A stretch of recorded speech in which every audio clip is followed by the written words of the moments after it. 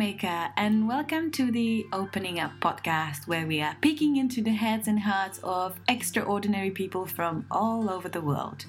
I'm your host, Karolina Kvaš. If you enjoy the podcast, please share it with your friends or use the currency of feedback and give it a little review on iTunes.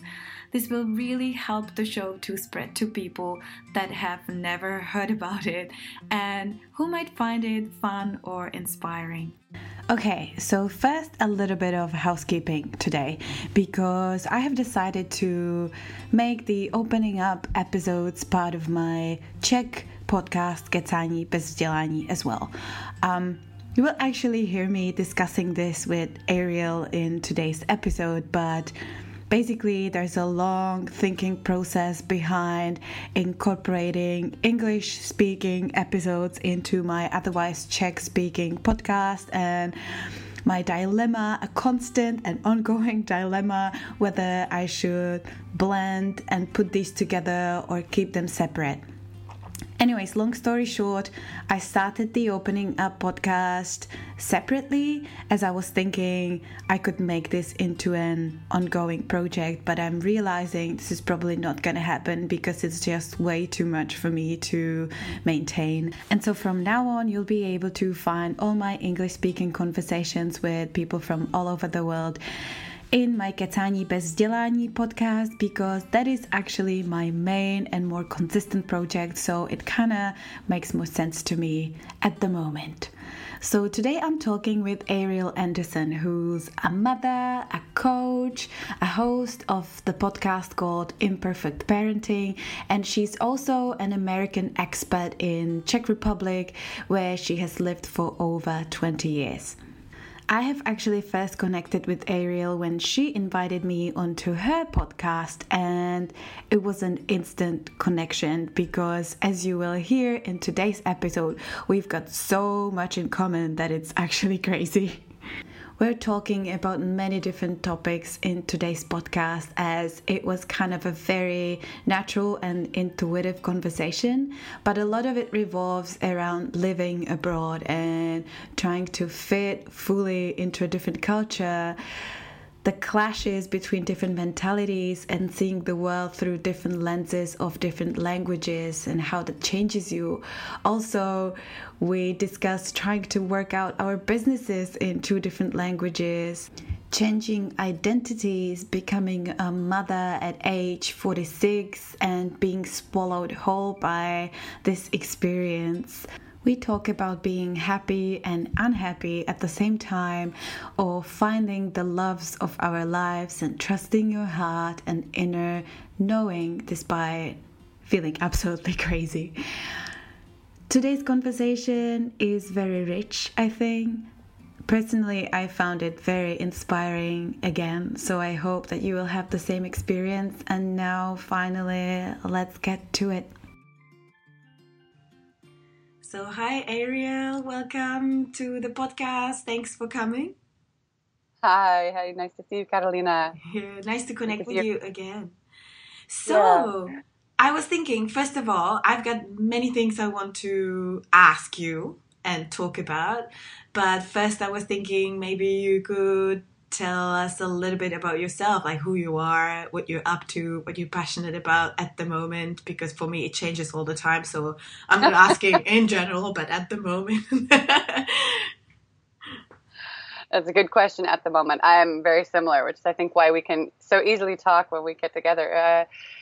I'm at the very moment, I'm actually in Sweden, just north of Stockholm, in the archipelago, at my husband's family hata, or little cabin. And we live in Prague at the moment. I say at the moment because I'm actually from Northern California, and we've made a big decision that we're going to be moving there in a couple of months. So a lot of transitions going on, but at the same time, when there's transition, even though it's absolutely mad, there's a lot of creativity bubbling up. So I'll get into that in a second. But basically, I thought about it the other day. I would say something like 22 different job career twists in my life. I think most of it is because since I was quite young, and I'm, including babysitting and I don't know, working in wellness and working in corporate and doing training and NGOs. I think for me, life has always been about learning something new and learning to understand other people. And so once I learn something, I'm like, okay, moving on. Or I take a piece of whatever I've been in and I take it to the next thing and kind of combine them, which is, I think, where I am now. So before my daughter was born 3 years ago, I was doing coaching and some training and retreats and things in Prague and occasionally in California. Have not been doing a lot except for taking care of our daughter and a little bit of coaching while I was pregnant in the early years of Al. But now I think it's really shifting towards, I've been podcasting, again, taking that learning and trying to help others to understand one another and as well come back to their own purpose. And I think basically everything shifted as a mom, as you know as well. Things are not always exactly as you intend. I am a very strong, independent woman who came from a long line of strong, independent women on both sides of the family. And there was the whole discussion of, I'm not going to let motherhood swallow me up. My kid is going to be, independent. I'm going to have space for myself. I'm going to work. I had all these ideas since I was 18, I think. And then even, I deluded myself at 46 to think the same thing would happen when I had Ella. And it was a shock. I knew that kids were full on. I mean, I'd taken care of kids. I'd been a teacher at an international school. I got it. I'm not a moron, but I underestimated the power of child, and especially one that's very intense and aware and sensitive on the planet.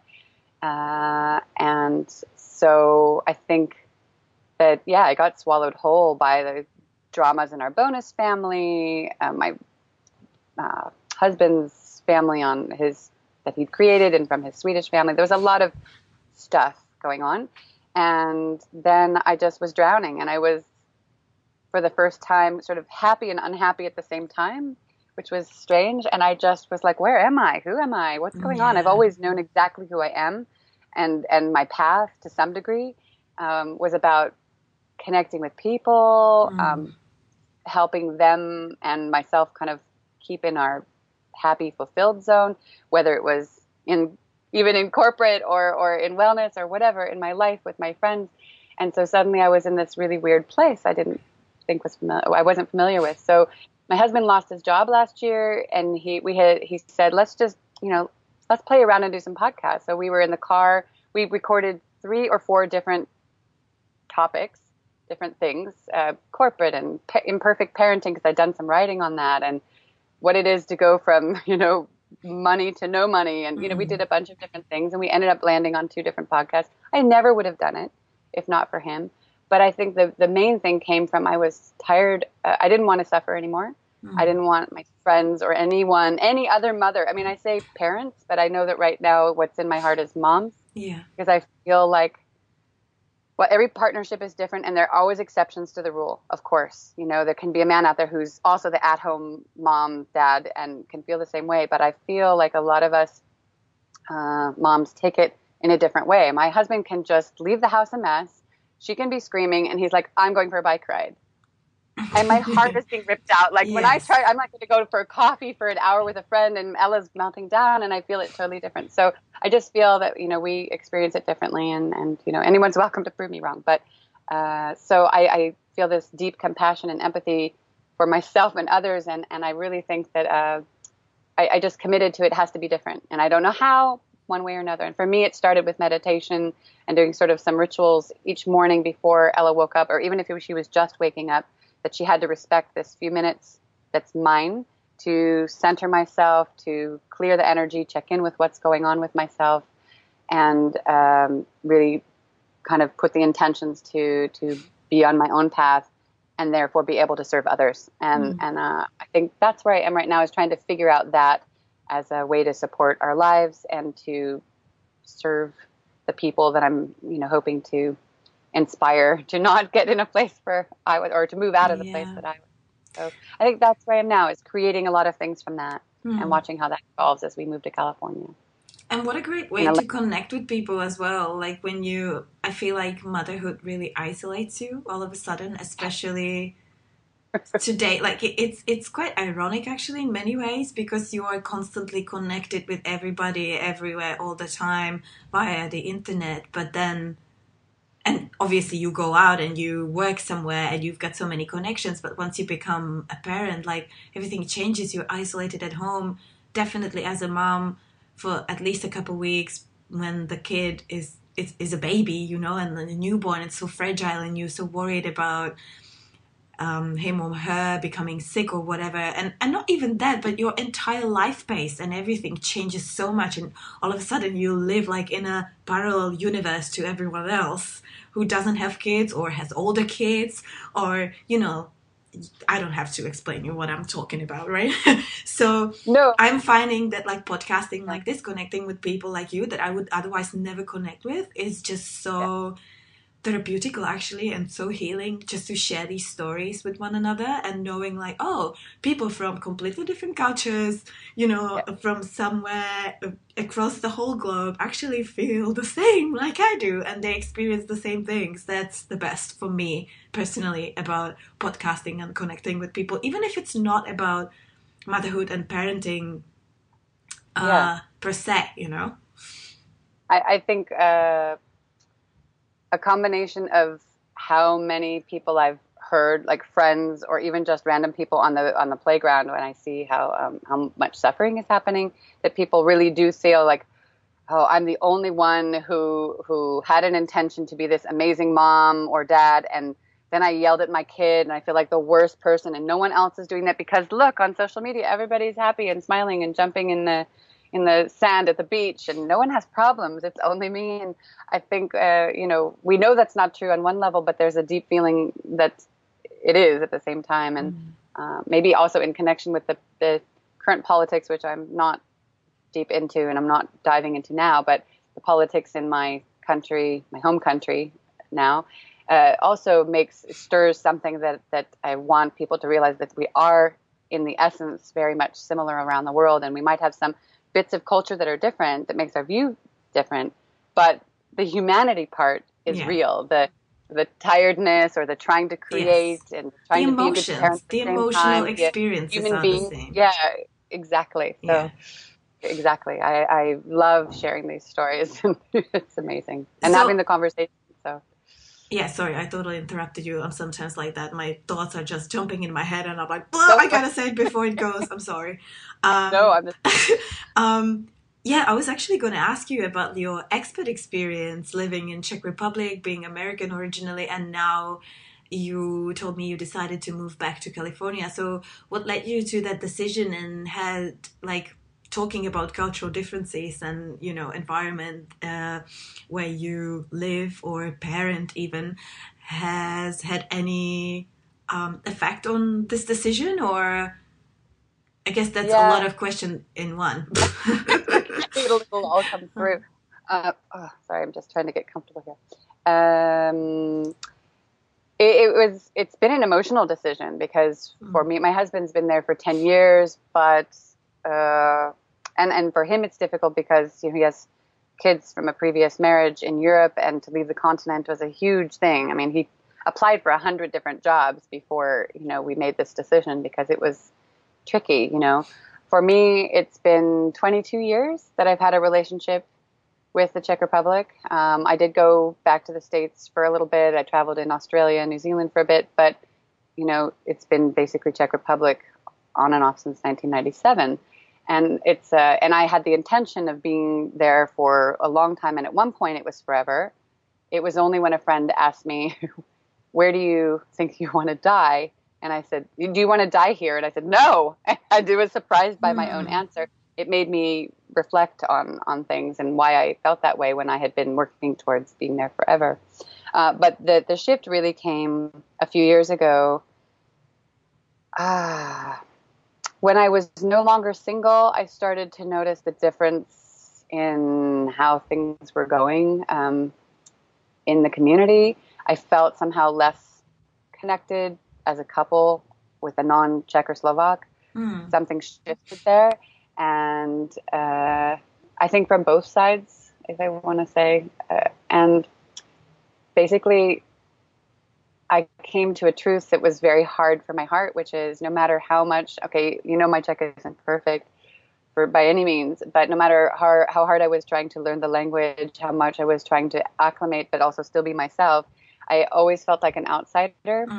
And I never understood the language perfectly enough that if I got a letter from the the social office or... Well, make no mistake, even if I get a letter like that, I don't understand a single word, okay? Because that's a very specific alien language that I think is written with the purpose of like making it you feel like an absolute idiot, so that you feel and like... a scared idiot, because they always have big capitals of like, you have 3 days to do this, and you just got it a day ago, and it, your life is going to end if you don't respond in the right way, but we're going to confuse you on the way. That's how I feel as well, and it's my mother language, so...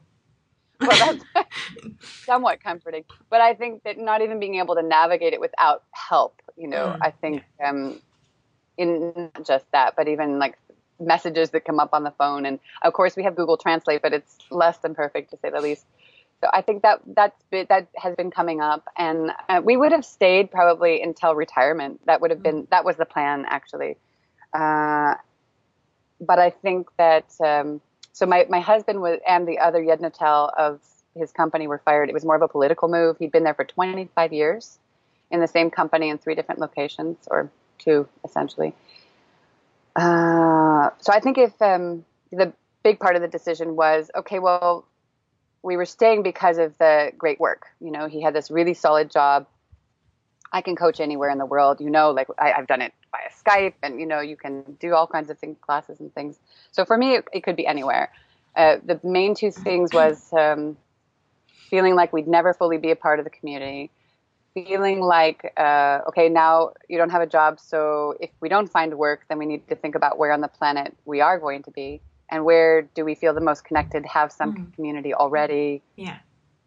Weather is a huge issue. No matter how much we try to acclimate, it's actually easier for me as a Californian, whereas the 2 Swedes, my daughter and my husband, they go insane when the weather gets bad. They're just grumpy. So it's 7 months of grumpy. And it's really tough, and not to mention that most of the country. So it's really that part. I think we need more days on our bikes and outside. I'm an outside person. We like to go barefoot. There's so much part of who we are that wasn't grooving with it. At the same time, our community is there. We have friends, and the people who are like our family are there, and it's hard to leave that community. Ella, all of her close friends are in Prague and outside of Prague. So, of course, that's a big decision. But at the same time, the school situation was a bit challenging. As neither one of us is a native Czech speaker, for me, it's not okay to put her in a Czech school. A Czech-only speaking school, I should say. If it was bilingual, maybe. But my experience of bilingual in Czech, unless they're international schools with a huge budget, is that you get somebody coming in, for an hour a day. And that's, for me... I don't know. It would be awkward. So, and the schools are really expensive. that are international schools, and it's a big investment. So I don't know. Well, she's not in school at all now. So, but going back to like the isolation we were talking about before, like that must have been even more intense for you in this scenario and environment when you didn't really feel like, or you don't really feel like you have ever fully put your roots in, and that you could fully become a part of it? I think it wouldn't be an issue. How can I put this politely? No, you don't have to be polite. That's okay. You can even swear. Right. Freedom. The truth of the matter is really that I think that finding your people, even in your own language, and meaning your ohana, your circle, your core values, your alignment with people on a spiritual, mental, energetic level, is hard anywhere on the planet. Now you add to it the language factor, and I found that I could find these people, but not all of them would then speak English. So then it was really hard for me. I can only speak about an hour and a half before I get a headache in Czech if I'm speaking in Czech language, and then I feel frustrated. So even I went to workshops, I went to seminars, I went to weekend retreats, and I found it a bit painful because I felt like there was a magic happening. I couldn't relax into a meditation even or yoga class because when I relax, I can't also be doing multiple languages. I need to just relax. Yeah. And it's not that there's nothing in English, but then there might be 3 teachers, and what if I don't connect with those? Yeah. For example. And it's the same thing with the community. Yes, there's plenty of people to talk to, and I've met some great moms, and I have some great mom friends. Do all of them align in my core values? No. A lot of them are really lovely people. They're lovely moms. The way we think is similar for momming to some degree, and the kids get along. But I don't think there are that many that I really feel aligned with, and that's super important for me. And I think about it also, we talk about Josefina, it's for Ella. I grew up in an environment where it was really normal to do volunteer work and to give and to have a certain mentality of sharing ideas and cooperating, which is not the average natural thing to do in the community in Czech. And I get why. I look back at the history and what people were forced to do, and I totally understand. And I don't want that for my daughter. Yes. And the fact that the main line in Czech Republic is "it's not possible" is the first thing people say before anything else is tough. It's heartbreaking. There's a lot of lovely people. I just can't connect to all of you. So I'm sorry. I would love to, but it's a big, multifaceted decision. And I tell you, even me as a Czech person, by birth and by mentality and by spirit, really, that's who I am. I am Czech. And now I'll be becoming Australian. I'm going to have my citizenship interview in October. Whee! But I know, that's big. Like if you asked me 6 years ago, or if you told me, oh, you're going to be an Australian citizen one day, I would be like, yeah, how would that happen? Well, there you go. But anyways, what I was going to say is that for me personally, like all these things are heartbreaking. Like what you were saying, I experienced exactly the same thing living in Australia and being Czech. So I have it the other way around than you do. But it's so interesting how, well, traveling, but obviously living in a different country puts it into a whole different level. That on one hand, like you appreciate what you have back home so much more, but you also become so much more critical of all the negative aspects that you couldn't see before because you just didn't have that perspective of the outsider, right? You were right in the middle of everything, and it's really difficult to see things from a little bit of a different point of view. And now, like exactly what you're saying. So, for example, living in Australia, the mentality here, like you can, it's funny because we still hang out mostly with Czechs, actually.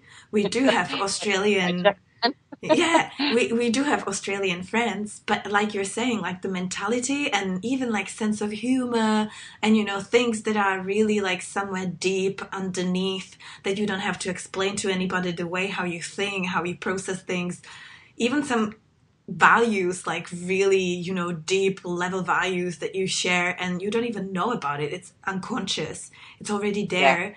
And it's so much more effortless and, you don't have to put that much energy into the connections with people who are from the same culture as with making connections with somebody who is a different mentality.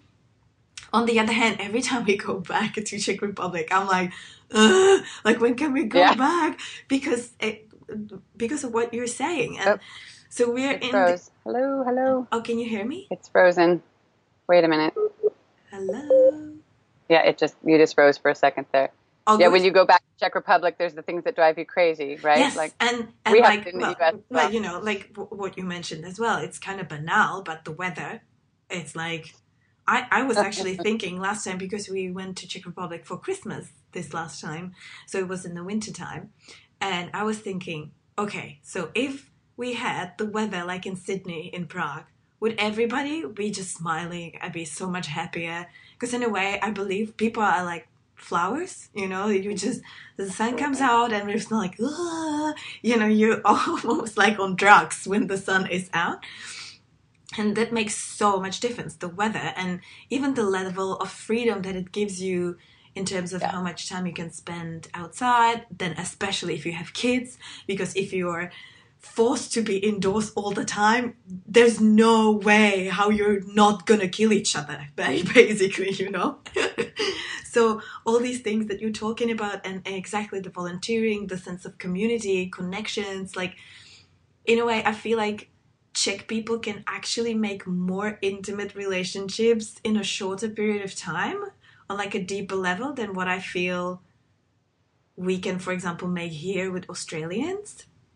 But on the other hand, like the everyday small talk interactions feel so hostile sometimes, and you're like, oh, okay, I didn't mean anything. I just wanted to, ask what the time is or whatever. And I didn't want to. I didn't mean anything bad by, looking at you or whatever. So yeah, it's interesting. I feel it very similarly to you, and like making the comparison, because obviously same for us, having roots in Czech Republic, living here now, we're constantly thinking about, oh, should we move back for a while, even for Josefina to kind of be with her grandparents and all these issues that you have if you're an expat somewhere. Yeah.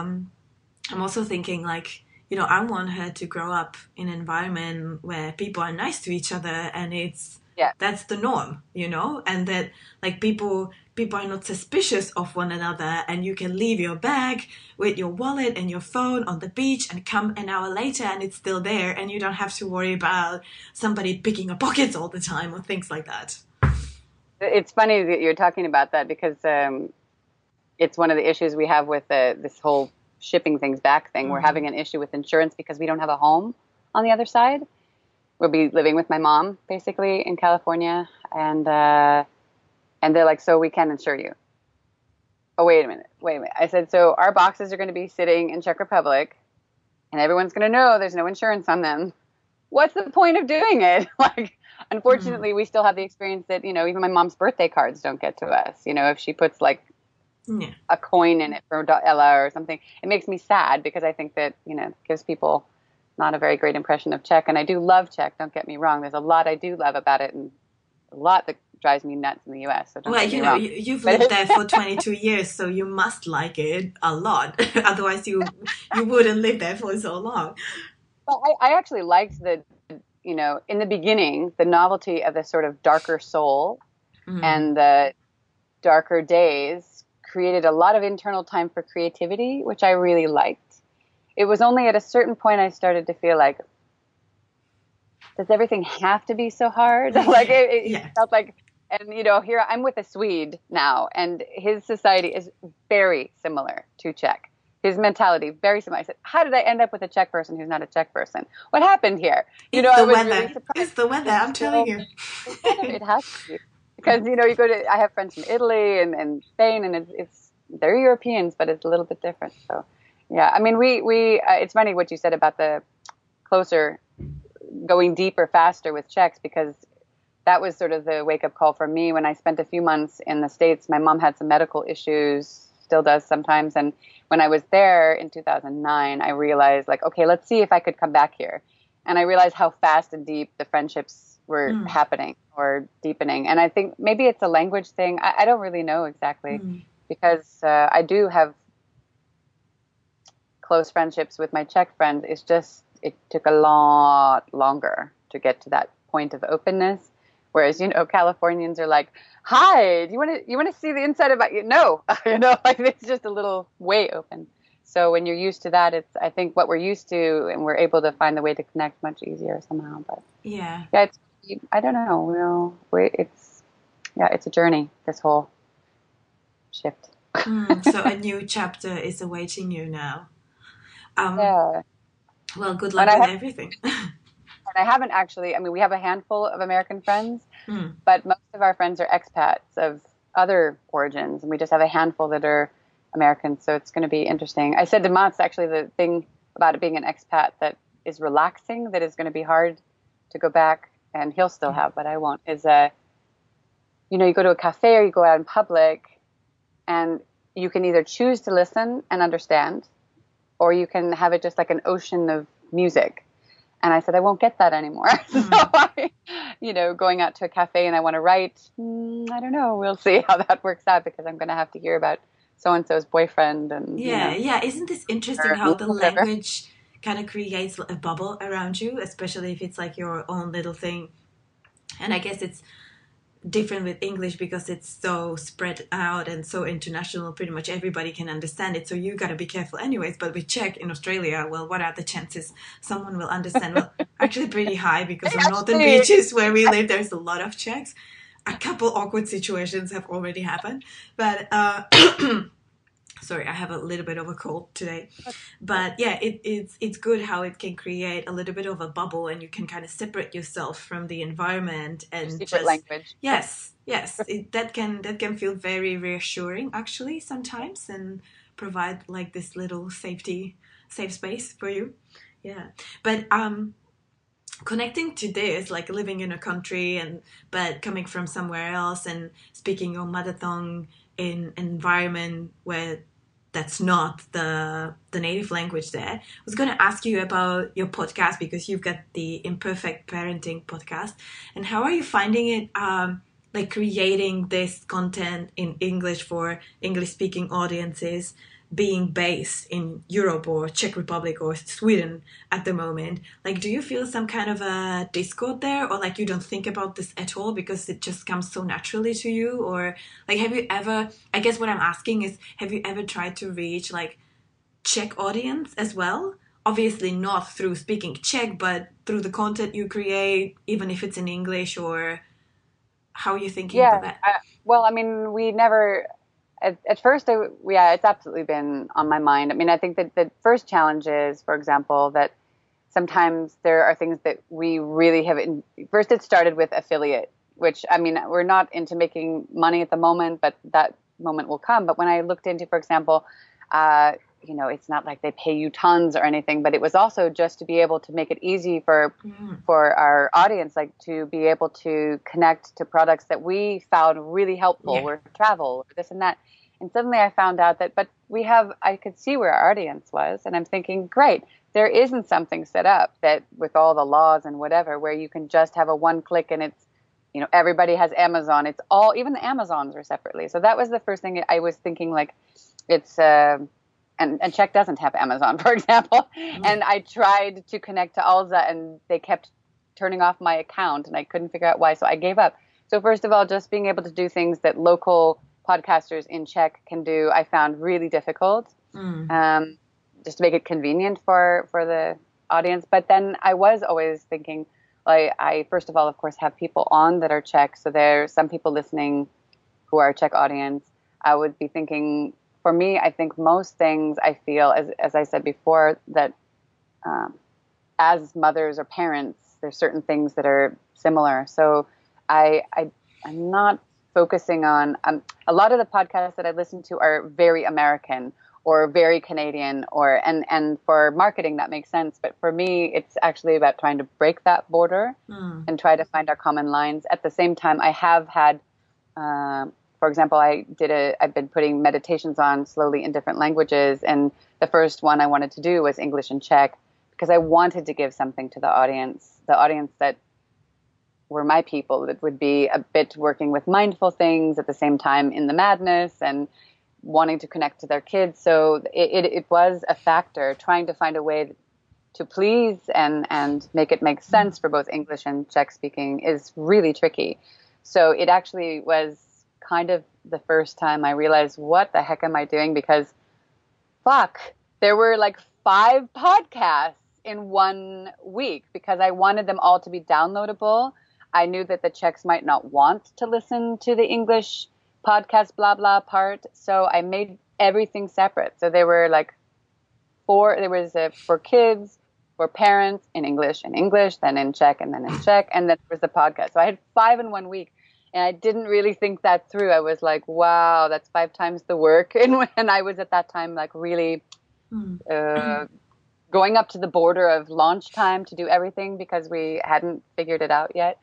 So it was kind of funny, but I don't regret it because a combination of wanting to support the people that I know who are creating things for people. I want to support those friends and encourage them, like, you could do a podcast or you could do this with more people, and at the same time bring something to the audience. But it definitely, I found it's a continuing challenge to find the balance to please, and you can please everybody. And I know that in the end, if I have to be honest, I know that my people are the ones who speak enough English to understand what I'm saying, who have already been on a path of some sort of spiritual, mindful something, even if they're a bit lost now in the mom-dadness, and being on their path and in purpose and being as present and conscious and kind or whatever to their kids is like the main thing. So these are the things of reality. So as much as I'd like to be able to speak all languages and everybody understands perfectly, the reality is it's not reality. But it's still in check, and I still respect it and talk about it with kindness, and it's part of my heart. So yeah, well, it's actually so comforting to hear you say all of this, because that has been like my number one dilemma since starting my business, really, like, yeah, in the beginning in Australia, because I am torn in between, like, some content I always feel called to do it in Czech, because that's just how I think about it and how it naturally comes to me, and that's how I am, called to do it as well. Like, I want to do it in Czech because it just feels right, but it doesn't make any sense whatsoever from like a practical, rational point of view, economic point of view. So when I first moved to Australia, I was just starting my coaching business, because looks like we are sisters basically, or like twins in everything we do. Universe. Yes, parallel universes. And I do tarot, not like you, under the table. yeah. And I just felt like when I got into coaching and like all these ideas, I just felt like, oh my goodness, like this is exactly what the Czech environment needs, like this mindset of like, you can be the creator of your reality. You can change everything. You don't have to be in this victim mentality all the time. Like, oh, this has happened to me and I have no control over it, which I kind of think is like an overpowering theme of the Czech mentality in general. And again, just like you, I say everything with love, because this is my home. That's where I come from. But that's why I can be critical of it as well. But I do the same thing with the American mentality. I'm like, look, I know we're loud. I know we talk too much. So I was like, I want to work with Czech people also, because again, like me being Czech, I understand Czechs. I understand how they think. I have most connections over there. Now I live here in a completely brand new space. People, I have no idea about how they think, their history, their whatever. And, I gotta say that like 6 years in, I don't feel like I'm any better in understanding Australians than when I was in the very beginning, maybe a little bit. So it's very difficult to work with a mentality, a culture that you haven't grew up, you haven't grown up in, because again, like it takes much more energy, much more effort to actually understand. But then again, like economically makes no sense whatsoever, because Czechs are never gonna pay me as much money as I would actually need to make it profitable in Australian currency, and at the same time earning in Czech crowns makes no sense whatsoever when you make the math in Aussie dollars. So yeah, that kind of hasn't really worked, and I haven't really figured it out yet.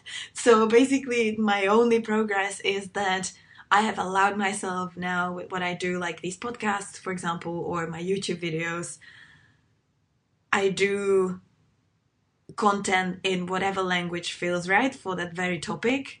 And the maximum I can do is just do it twice in both languages if I feel like that makes sense, or I just put subtitles to it. But for example, with these podcasts, just like I was saying before we started recording, like originally I thought this would be part of my Czech podcast, Kecání bez vzdělání, but then I thought like actually makes no sense, because people who speak English will never listen to something that is written in this alien language that looks like it came from extraterrestrials, right? So, and obviously I do want English speaking people to listen to our conversations. So yeah, I guess this whole blabbering point was about saying thank you for giving me a little bit of comfort that I'm not the only one dealing with this issue. No, and I'm really glad though to hear, when I listened to you, like what was coming up is when you were talking about how you basically you're following your intuition as to which language you should do what in. I mean, I think the monetizing thing is always a challenge, especially if you're dealing with a world audience versus just your area. But I think it's really great that you're still have the capacity to do things in both languages, because I think that what you are offering the Czech community is really important. And so I don't know how that looks for your energy split in the future, but it's great that you're still putting it out there, because I think they're, having started again back in the coaching world in Czech when there was no coaching and you had to explain it for 20 minutes before you even could talk about, what. And people were very skeptical towards it as well. Different people are still like, but the thing is that the coaching is still very, overall, very businessy. Yes. So, and even I got sucked into that sort of whirlpool of like, ew, why do I feel so uncomfortable in this situation where I'm coaching? Because this is not me. It was like I had gotten pulled into the box of what coaching is in Czech Republic. Now, it's not everybody, but it was in the beginning very much like very corporate business. Yes. Very like what you were talking about when we did our chat about how normal coaching didn't fit you. And I think that was a big piece for me too, because it was like, but I'm from California. I know coaching looks different than this. It's been around since the 90s. I know that coaching it's intuitive coaching. There's, empowerment coaching. There's X-ray coaching. There's like karma coaching. There's everything. So how did I get stuck in that as well? But it's your environment does affect you and whatnot. So anyway, it's a funny thing that happens. So I think that people are still not sure what that means when the word coach is next to somebody's name, because that's still evolving and it's still expanding. People are still recognizing that it can be basically anything. And in many ways, it can be any topic. It doesn't just fall into one box and that's what it is or isn't. And so, yeah, and I think that people are skeptical because they're cautious to spend their money on a scam. Someone's just trying to take my money. But also, like going back to the languages, I find that plays a huge role, which again, you don't realize until you start doing coaching in both languages, because English is just naturally like very proactive language based on verbs, and you've got all these different types of verbs, all different tenses, and someone's doing something constantly. Everything is super actionable. So it's kind of built in the language already, the whole coaching idea of like, you go, you do something, your life changes, you become a better person or whatever. You're just living a better life that you always wanted. Whereas Czech is not like that at all. Czech is just much more passive language and doesn't have that many, like to this day. And I was trained as an empowerment coach. To this day, I don't have a translation for the word empowerment, because there's nothing like that in Czech vocabulary. There's literally an absolutely like out of, like absolutely alien word that if you try to put it into words, like you would have to basically describe it with like so many words that you kill the whole purpose of the translation. Yeah, exactly. Yes. It's funny because I'm learning, I'm dealing with language all the time. And I had this as well when I had clients whose English wasn't as strong. And we would be trying to find the words. And I was really surprised how many things I couldn't translate at all. And then I felt that's when I realized I had to work with people that had more English, because there was so much that they were missing, and vice versa, But I'm actually working with a company now. It's a startup. It's called WellMe, and they have an app that's meant to be sort of coaching and keeping you on your path. And so they said, do you want to be involved? I said, yeah, great. So one of the things I'm helping them do, and it's basically volunteer work at this point, but it's still fun to imagine that if somebody doesn't have time or money to go to a coach, maybe they could, see how this works. I'm still curious myself but the point is that I'm looking at all the screens that people are going to see before it's launched. And my friend whose company this is, he's like, so can you just look at the wording? And so many times I just like, no, that's not empowering at all. And I know he has such good intentions and his English is really good, but I really started to feel even more deeply, be reminded, because it's been a while since I've been working with words in Czech and Czechlish or English. I don't know what I'm trying to say.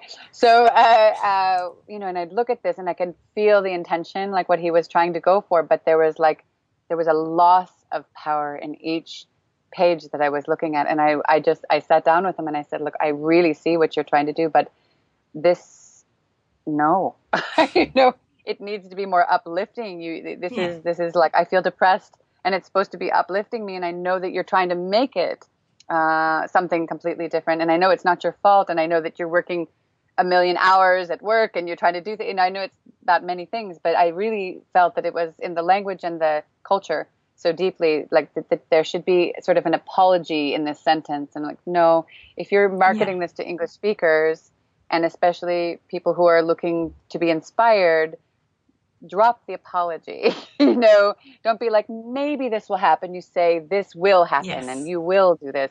It has to be like, you are going forward, not maybe if you really, it was like, I do it exactly. too. And when I'm it's back, almost I'm doing like a triple apology when I'm asking for something. And like, I would never do that in English. It's almost like Czech is just too careful for this type of mindset. It's just like tiptoeing around everything, because if you say it too directly, then you are just an arrogant asshole, basically, by definition.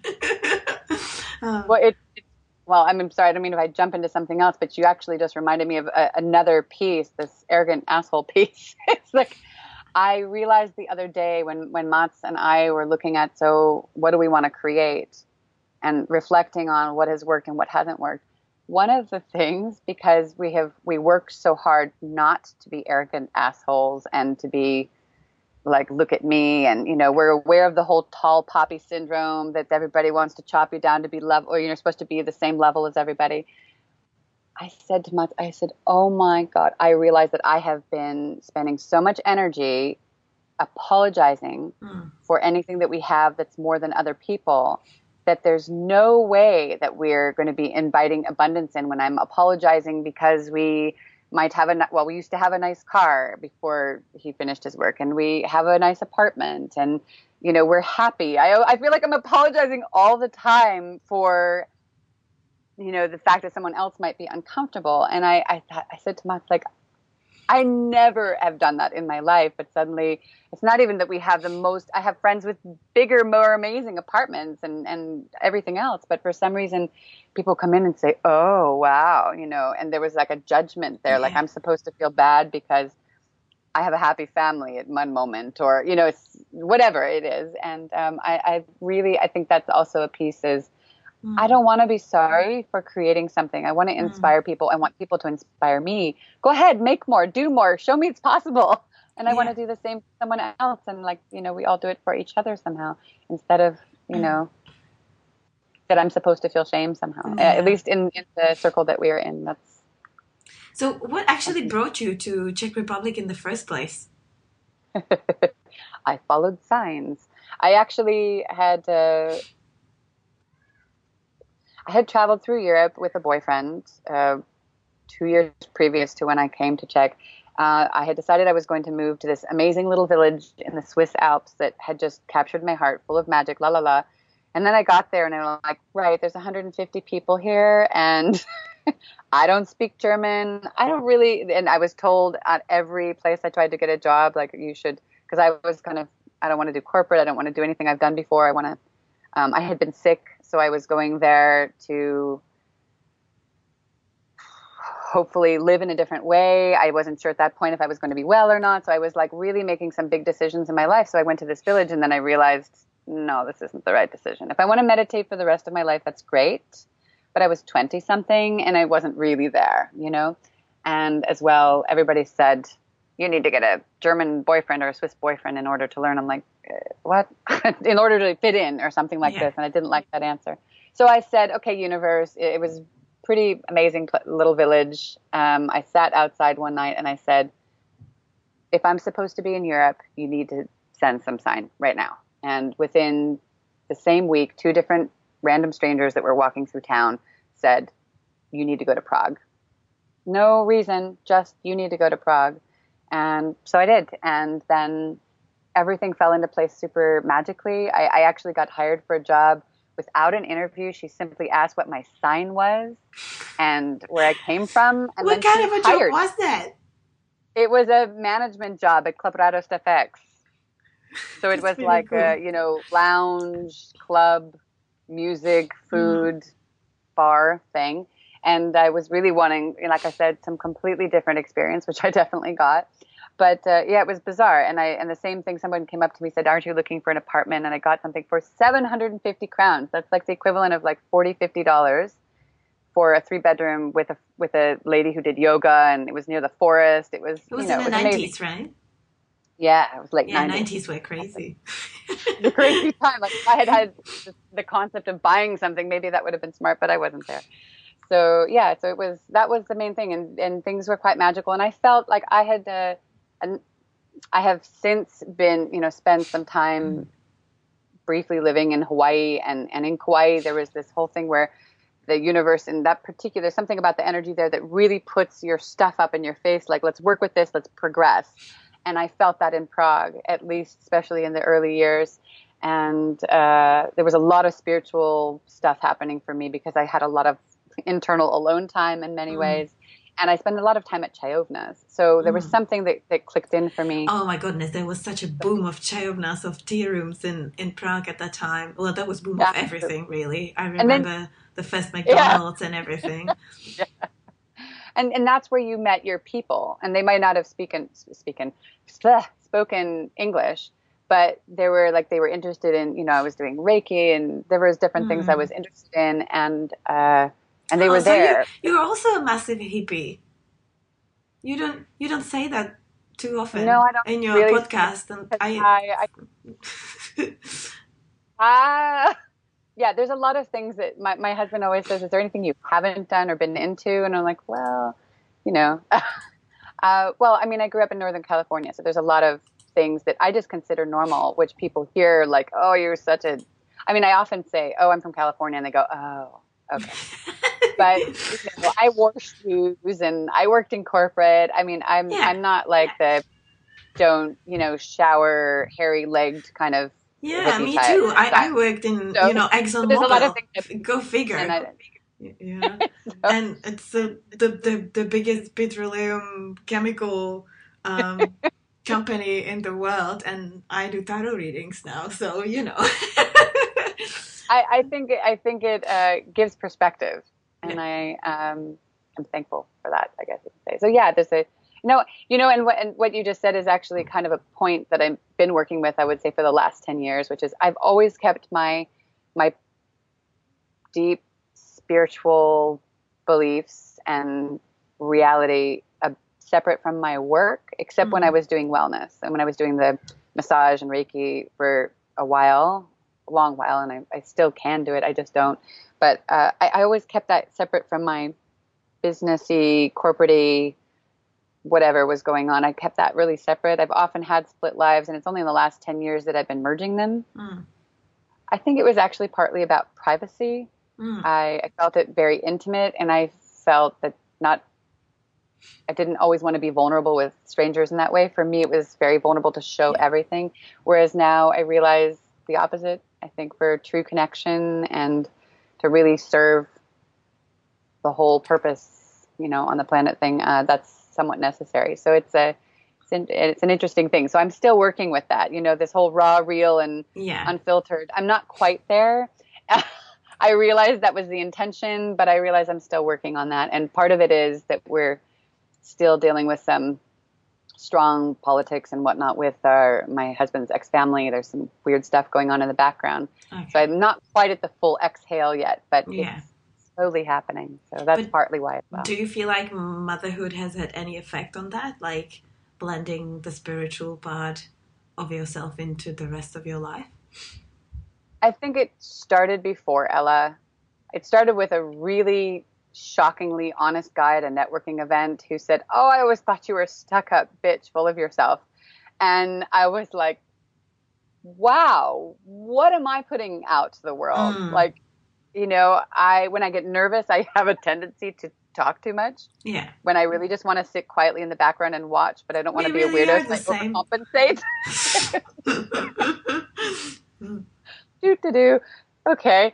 So, and that was the first thing I really started to look. That's when I really started to blend. But of course, then you have the added piece, like you said, as a mother, you know, what am I teaching my daughter? Yeah. I don't want her to feel like she should be ashamed of her. For example, she and I are very sensitive, very highly sensitive people. That's us. And I don't want her to feel ashamed or put down because she's, oh my God, you're being oversensitive, for example, or, oh, you believe in that?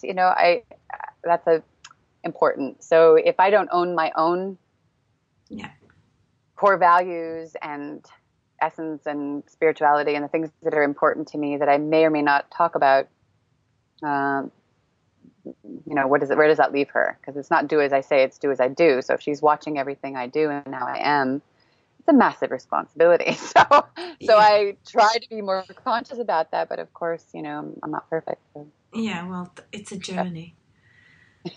Massive.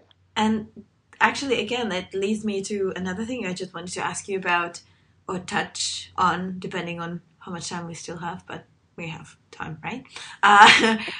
Screams or we get tired. So Ella is 3, you said? Yeah. And you had her when you were, how old were you when you had her? Almost 46. Okay. So I wanted to ask you about the experience of being an older mother, because I know you talked about that in your podcast as well. And well, first of all, I guess I just want to I want to ask you how you are finding it. Like, what is the experience for you? Because the reason I'm asking is obviously there's a lot of judgment around like the age of mothers today. I feel like there's a lot of pressure on us to have kids at a very specific age, and it's kind of absurd and crazy because if you have them too early, well then you have ruined your life, and if you have them too late, then you've also ruined your life and you're irresponsible and blah blah blah, and I don't know, whatever people are thinking.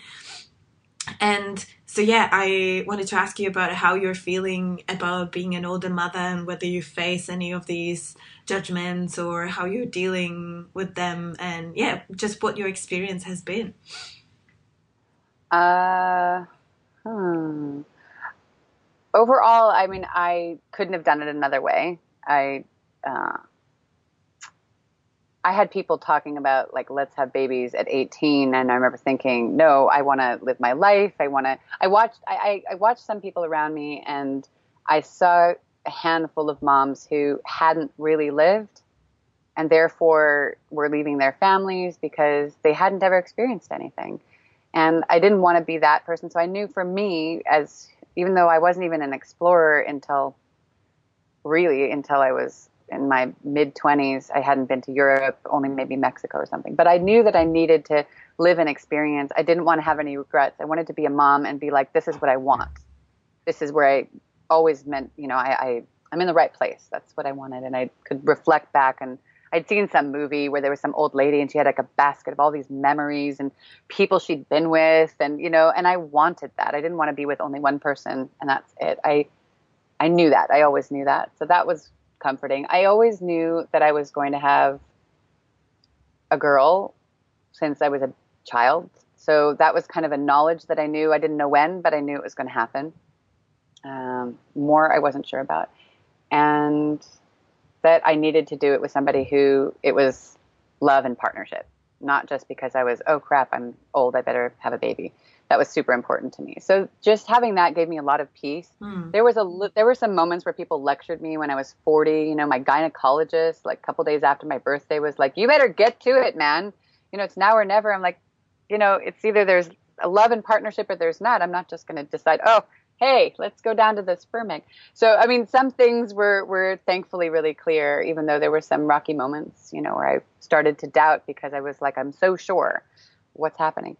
But I was going to ask, like, have you had any freakouts? Like, because, it's so easy today with all the pressure to be like, oh my God, I'm 35, I don't have a child. You might not even have a partner at the time still yet, And so, like, you can get into a real spiral when you are just like, ah. So have you had any moment like that? My spiral was less about that and more about, how can I be so sure, but still nothing's happening? Mm-hmm. And I'm putting all these intentions, and I was working with myself, and I was like, well, what am I, that whole thing of, if I'm a conscious person and this and that, why am I not attracting the right partner? What's going on? And actually, my freakouts were more about that. Like, how I'm so sure, but it's not happening. Am I cuckoo? Like, am I the one who doesn't know what I'm talking about or whatever. Doubting yourself, basically. But that happened, here and there. But it was actually, I don't remember where I read it or saw it or heard it, but somebody said, well, what if it has nothing to do with you? What if it's the fact that your partner's not ready? Your person is not available. They're not ready yet. So it's actually not all about you, ma'am. And I remember thinking, oh, wow, I hadn't even put that together. So instead of being hard on myself for not attracting it, and, how is this discomfort serving me, or why am I waiting so long? It was like that. I think I never had the fears. Well, that's not true. I mostly never had the fears about, I better have a kid before it's unhealthy, too late. I had women, I thankfully had my great aunt who just turned 100 said, oh, geez, had this cousin was 50 the first time she had a kid, and this one was 55. And I'm like, well, I don't really want to be that old. I thought my mom was old. She was 32. And I was like, I'll never be that old. Well, because at that time, it was old, right? Like, it was old at the time. Like, you were talking about the women who you felt like kind of missed on their life before having kids. And from my perspective, like a lot of these women, which are basically my mom's age, right? My mom's generation, they even feel resentful towards their children for such a long time because they kind of stole their lives from them, right? Like, and I see that a lot. Well, I see that in Czech. I see people who had kids because they either got pregnant or felt they were supposed to. And I remember when I came to Czech Republic, I had 24-year-old friends who were being told that they better hurry up, and by their doctors and their families. So I was like, I think the thing that's great is in the journey of being an older mom is, there are a lot of older moms in California, in Northern California, where I live, because people have their careers, they have their kids later, they have the money to do insemination or whatever, if that's their choice. We didn't do that, but it's a norm, there. Whereas I don't feel it as much. It does happen, but not as much a norm in Czech, at least since I've been here, there. And I think it's changing now, though.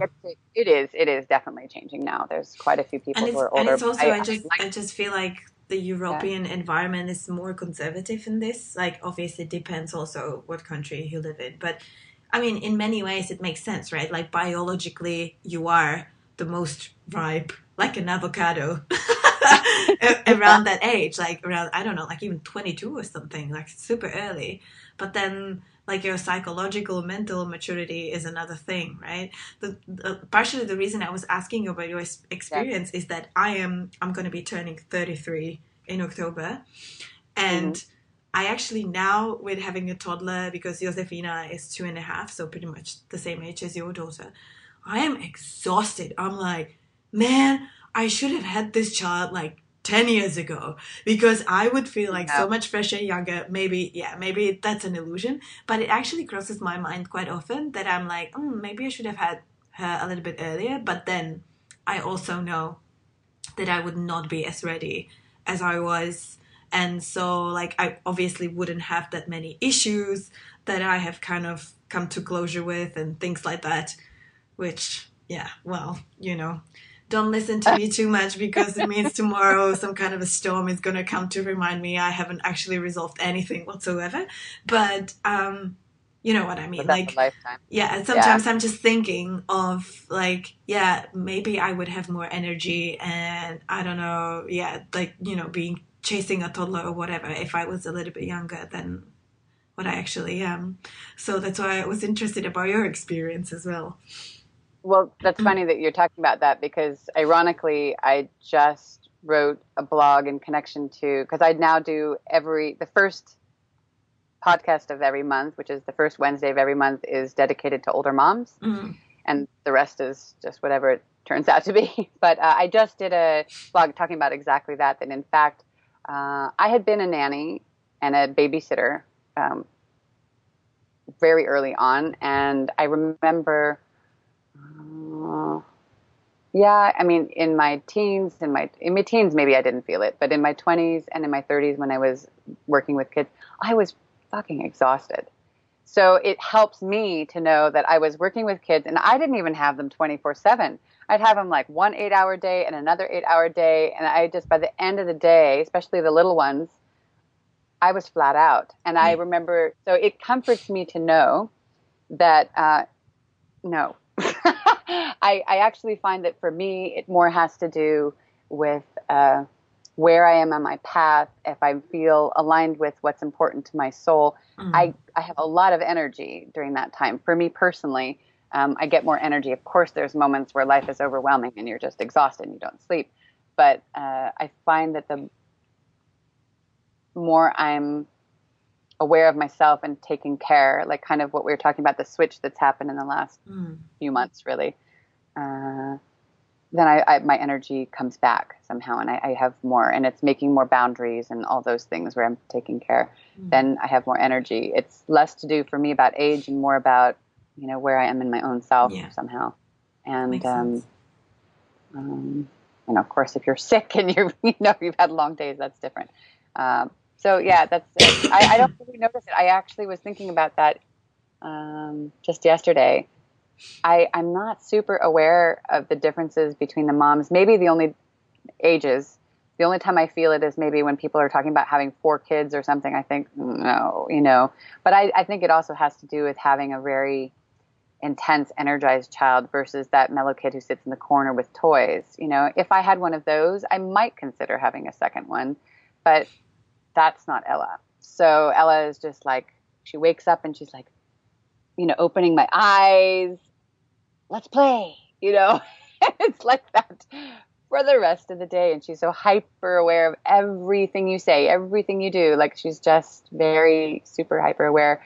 And then everything kind of connects with that. So, I can't really, if I had 2 of those, I think I would fall over dying. So, and I have a couple of friends who made a decision, like, maybe the next one will be mellow. And then it's an antichrist. Not regrets, but regrets. It's just like, I love my kids. I love my kids. But if I knew, I probably wouldn't have done another one because it's just, there's no space now. Just too energetic much. Yeah.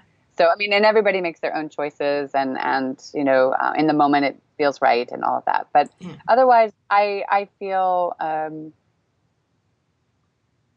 I don't have any regrets being an older mom. I mean, I think the fact that I know that most of the women in our family live really long, unless there's an accident or something, that I feel like I'm not, people say, oh, you're so selfish to have a kid so old because, you're not going to be around. Well, I don't really worry about that. I kind of am aware that most of my health issues for me personally, are often mind-body related. And, I just feel that we're going to be around each other. So hopefully that's true. And otherwise, I think it's not letting it get to me too often. I mean, I am aware of the fact that I'm the oldest of all my friends in Czech Republic, for sure. I am aware that when I go to California, most of my friends, their kids, with the exception of maybe 3 friends, all the other ones are in college. So yeah, that makes me I feel my age difference more in that way, because people are like, ooh, where are we going to travel to? But I already did that. I traveled. I'm happy to put down some roots and connect with my friends and family. And again, if I hadn't done that before, if I had been living a miserable life until I met my husband and did nothing, and then I might feel it differently. But and maybe it's also because I don't feel old, whatever that a lot of the times my 20-something friends will be like, oh my God, you're that old, if we talk about age. So they don't necessarily feel it either. We're just women, people, parents together. But I like what you were saying about knowing deep down, intuitively, that like it's going to happen for you, and it's just the matter of how. But actually, that's not in your hands. Like, that's just going to happen when it's supposed to happen, which is also beautiful in a sense that, like, obviously there is just no universal formula that can be applied on everybody, right? And yeah, like, you either feel it that like you need it now, or that you really just desiring to become a mother. But I think it's great from what you're saying in terms of like giving hope to women that might feel like, oh my God, I'm over 30 already and I don't even have a partner because, the things are working differently than they did a generation ago. And people can look at you like you basically lost already. Like, the family's not going to happen to you anymore. Also, a lot of fertility issues lately, like even in my circles and stuff like that. But again, like if you know somewhere deep, but if you tune into this knowledge that is somewhere there, that can give you a lot of comfort and can guide you as well. Like it reminded me what you were saying. It's kind of related, but not really. This is how I felt about finding my partner. Like I had this knowledge, and I believe everybody has that like, you know, especially if you had at least a little bit of a good example in your life, you know what the relationship is supposed to feel like in your body, like what that bond and connection and love, what it really feels like.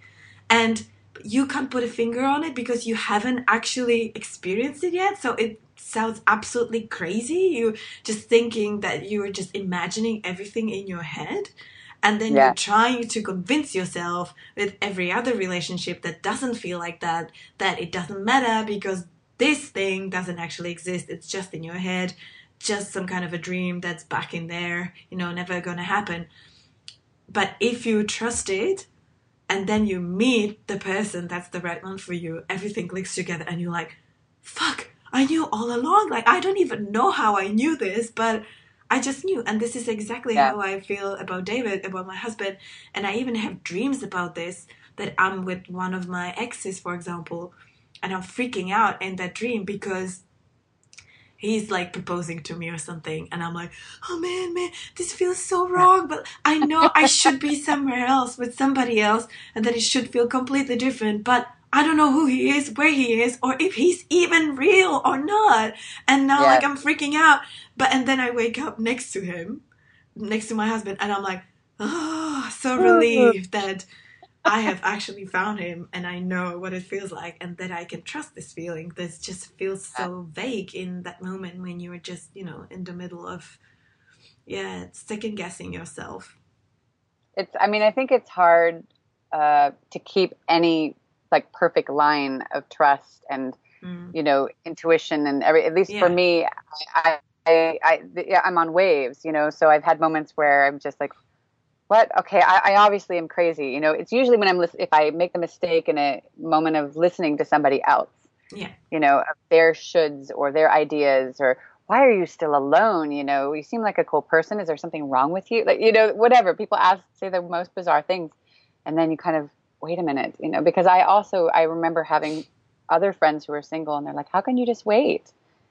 And I went online for like a minute, and I thought, this is misery. This is not me, at least personally. I don't feel this is how it's going to happen or whatever. But you should be with somebody. And I'd say, well, do you really want to be?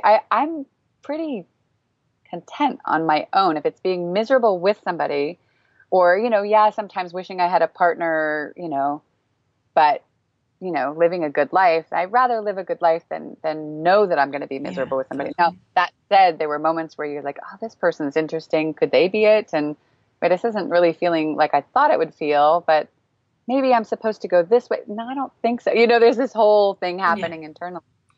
But everybody, it's like the different jobs. I always felt like I'm learning more clearly, like what it is I'm supposed to ask for. And for me, my work, my home, and my husband all came at the time. I basically had a moment of clarity, and I was in that yay place, you know, when you're all connected to the universe and source, and you're feeling like, everything's possible. I did some writing and some vision boards and all that stuff that you do or whatever, feeling a bit cliche, but I wrote out, this is exactly what I want. And either you bring this to me or I'm going home. You know, if this is where I'm supposed to be to make these things happen, do it. You have 3 weeks. And I met my husband the week after that. This is so funny. I can't believe this. Happened. But you have to be really clear. And it's not easy to be clear. Yeah. You know, it's one thing to say, I want a partner. No. You have to be saying, you know, whatever it takes, this is where I'm going to be. Like when I was going to go to Australia, I knew I had to go to Australia. I didn't have enough work or anything else that made sense to get there. I just knew at this time I was going to be there. I don't know. And it's that trusting the middle part without trying to control it that is the hardest bit, like you said. It's crazy because my process was literally the same. And I've got like a whole course on this, on like how to get clear on what you want in a partner. Because my experience with David was exactly the same. I sat down and I wrote down like every little tiny thing that I want him to have or not have. including if he wears, boxers or like trunks or whatever.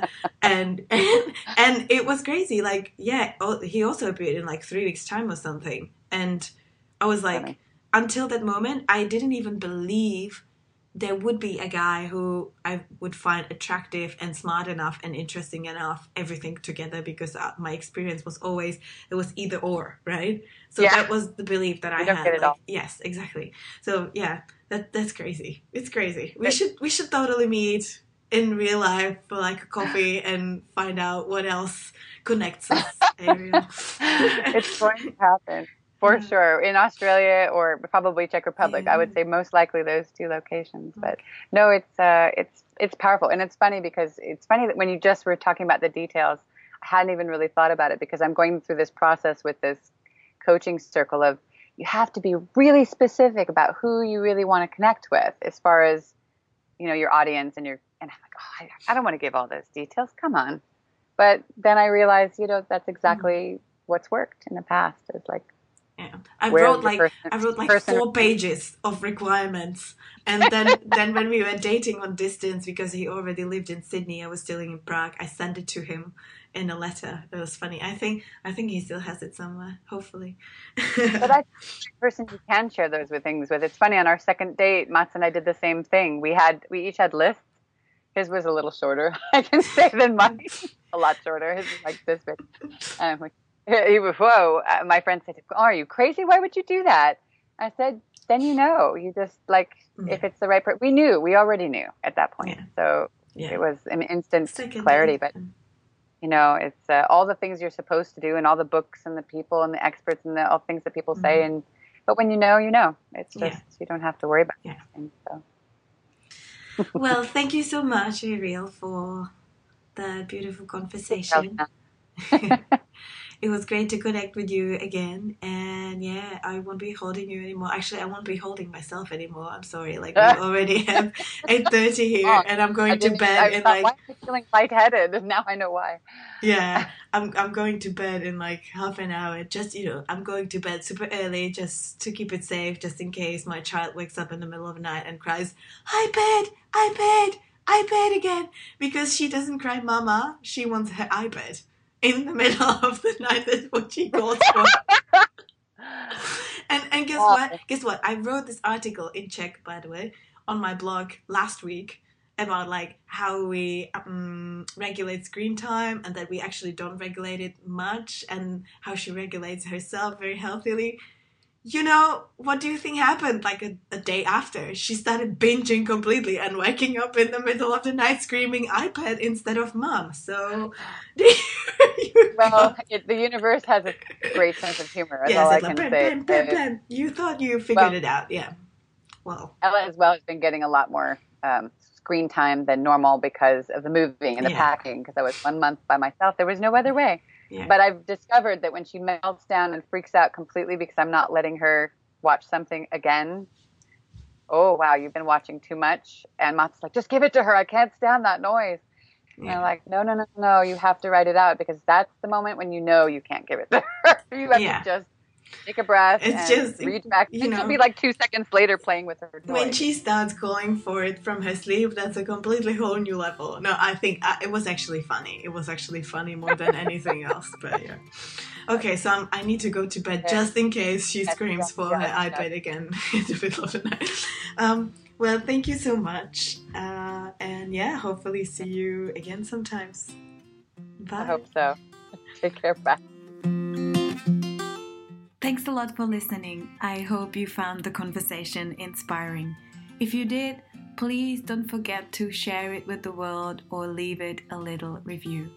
If you send me any feedback or a little love note to my Instagram account at Karolina_Kvass, or you can check out my Patreon page at patreon.com/KarolinaKvass. Thanks again. I hope you have a great day, and until next time, bye.